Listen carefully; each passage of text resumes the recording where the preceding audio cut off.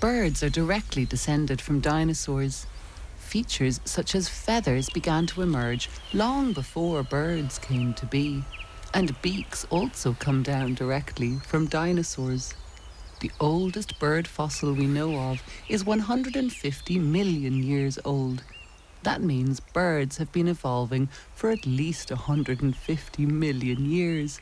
All of that time availing of each mitochondrial opportunity for improvement, continually refining traits that make life easier, modifications that help each species to fit in with their environment. And at some point during their evolution, birds began to sing. I wonder if when birds first began to sing, was the dawn chorus a cacophony of squawks and tuneless peeps, a rudimentary chorus of functional sounds? How long did it take to evolve into what it is today? As sound is something that escapes the fossil record, we may never know when the dawn chorus became a phenomenon of such sonic beauty. But how lucky are we that the evolution of our existence has coincided with the occurrence of the dawn chorus.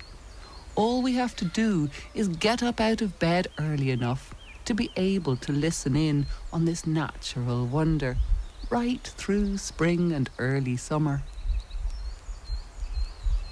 Most birds are able to call, warning their neighbours of an incoming hawk or conveying other specific information. But the singing, especially at the break of day, is a different thing altogether. Only a minority of birds have the true gift of song. And while each species has distinctive phrases, each individual bird also develops their own unique expression. Songs show off the vocal abilities of a particular singing male, for it's mostly the males who sing. Singing requires energy and stamina, and so is seen as evidence of a fit and healthy bird, and one who any discerning female will be happy to pair up with. Birds have evolved a special apparatus that enables them to sing so spectacularly. When we humans sing, we're able to do so because of a larynx, sometimes called our voice box. Our human larynx has evolved to allow us to do complex, sometimes pleasing things with the pitch and tone of our voices. Birds have a larynx too, like us, but they also have evolved a special organ dedicated entirely to producing sound. This is called a syrinx, and it allows songbirds to do far more advanced and impressive things with their voices than we could ever dream of. Some songbirds can sing more notes than there are on a standard piano in under 1 second. We humans can't even hear this complexity, as we only have the ability to distinguish about 20 vocal elements per second. Songbirds can distinguish up to 200 vocal elements per second. Another incredible thing that songbirds can do is to sing 2 notes at the same time and harmonize with themselves. The syrinx, the thing that allows these incredible feats of voice, works by feeding air from internal air sacs past a set of membranes in the throat, making each membrane vibrate as the air passes over it. Muscles placed around the membrane allow birds to loosen or tighten the tension of the membrane to change the pitch of the sound created. This is how birds are able to produce such sweet, clear, melodious song with such an impressive variety of tone, pitch, and volume.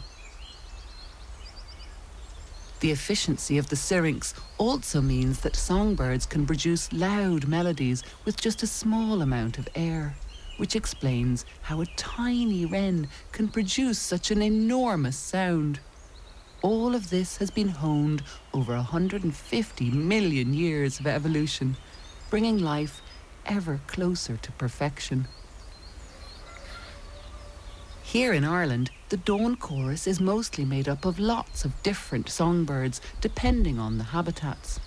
But there are some key performers who are almost always present. jazzy-sounding blackbirds, cheerful twittering robins, earnest-sounding song thrushes, quick-fire clear-singing wrens, tuneful sliding chaffinch, trill dunnocks, unpredictable great tits, and of course the masters of song, skylarks.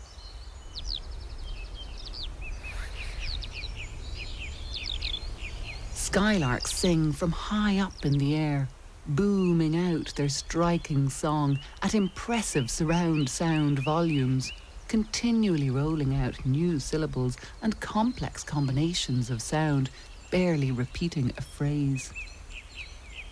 Year-round resident birds are joined by migratory songbirds who arrive here each spring for the breeding season. Blackcaps arrive in April and are especially accomplished singers, harmonising beautifully with themselves, singing all day long. Blackcaps are sometimes called the Irish nightingale, as we don't have nightingales in Ireland. Other songbirds arriving in spring for the breeding season are flycatchers, chiffchaffs, swifts, swallows and house martins, each with their own special song. The dawn chorus is at its peak right now. Each bird is singing to defend territory, to attract a mate, and to announce to their peers that they have survived another night. But I can't imagine that a skylark or a blackcap sings without feeling pleasure. To stake a territory and seek a mate involves caring about the future.